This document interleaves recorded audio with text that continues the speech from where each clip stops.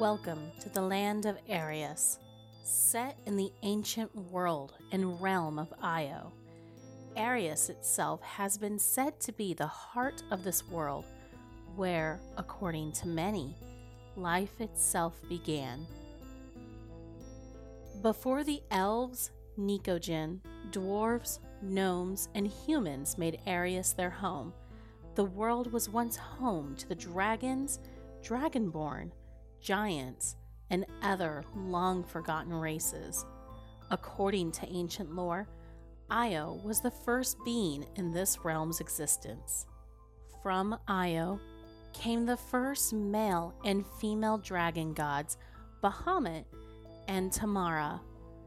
Bahamut created the world and named it after his creator, while Tamara set to creating life within the world.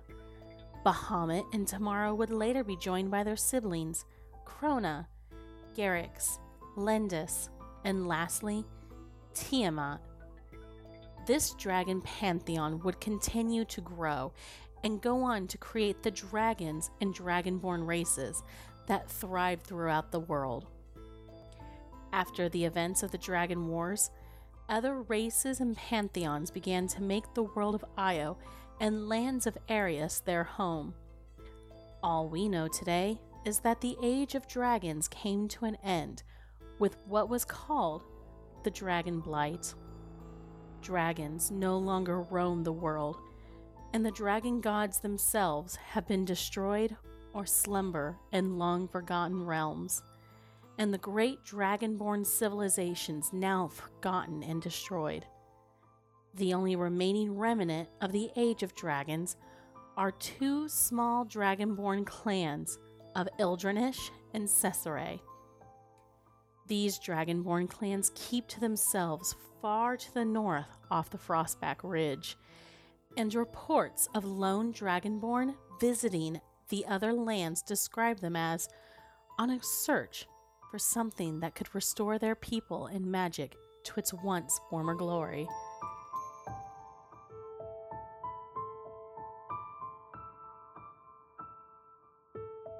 Moving on to the next age in Arius' history is known as the Age of Fae.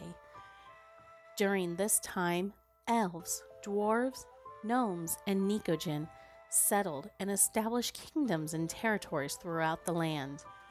The High Elves, also known as the Shah Alanis, settled east off the Great Mountains.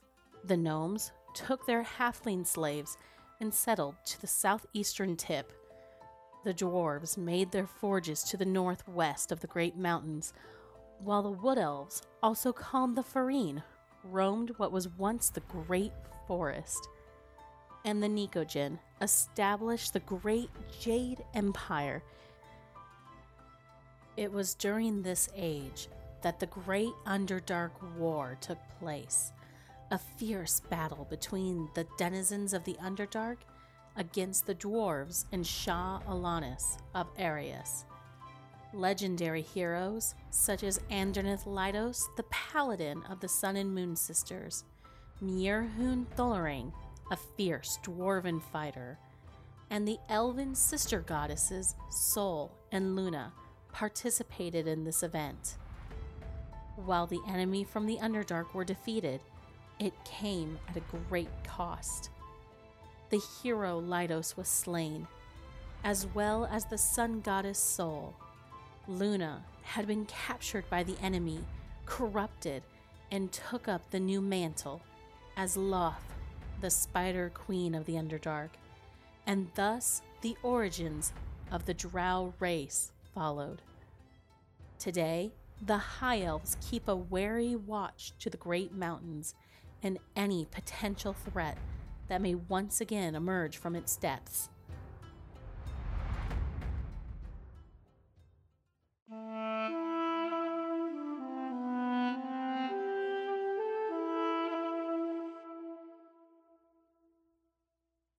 The current age is known as the Age of Man and was marked with the arrival of humans on the southern shores of Arius from a distant land now long forgotten. They were first viewed by the other races as an odd, barbaric lot, burning their crude ships that brought them to this land and trying their hand at a new way of life. The Faerun welcomed the human into their lands and allowed them to intermingle with their own, taught them about the new land they lived in, and introduced humans to the first forms of magic.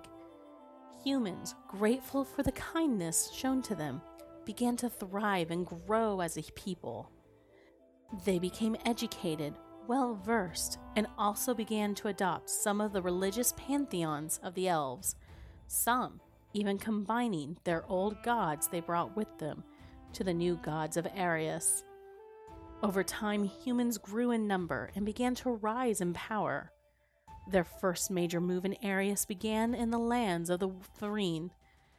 There was no violent rebellion or war, just the slow weakening of the positions of the Faerun, where once their people and forests covered much of the western coast and parts of Arius. They now found themselves the minority, and forests slowly now melting away into cities, towns, and farmlands. Now the humans were the majority, and they began to form and establish their own kingdoms amongst themselves. There were those men and women who tried to unite the humans all under one banner, but no success. The human kingdoms you find today on the west coast of Arius still bear the names of the warriors who successfully claimed their territories as their own. There were humans who did not wish to stay put in the west and sought to travel over the great mountains and to the land of the gnomes and high elves. Those who arrived in the Shah Alanis lands of Menthalas sought to continue the pursuit of learning magic and arcane knowledge. These humans would go on to become great wizards, mages, and sorcerers, some who would go on to establish a shared kingdom called Vivandi, a kingdom ruled by the powerful Raven Council. It is also during this age that the great Nikojin Empire was ultimately destroyed by a united human and dwarven alliance. The end of this great war against the Nikojin came with a cataclysm known as the Tearing, an event during the war that resulted in the Empire's Golden Plains and Emerald Valley reduced to what is now known today as the Blood Plains and the Barrens. Also, rising from the ashes and destruction of this cataclysm came the Orcs, who now call the Blood Plains and the Barrens their home. The Nikojin themselves are now a former shadow of their once great empire, their kind now slaves to the dwarves, humans, and gnomes, some only finding freedom and safety in the kingdoms like Menthalas, Vivandi, Savinor, and Engelbert.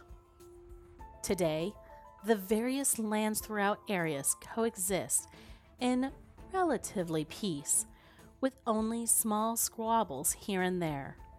While most believe that this peace will continue to last, there are those who have begun to see the cracks in the alliances and long ago prophecies speaking of great evils arising and uniting against the kingdoms and people of Arius. But perhaps heroes will arise to stand against the oncoming darkness, or join the enemy to bring an end to Arius forever.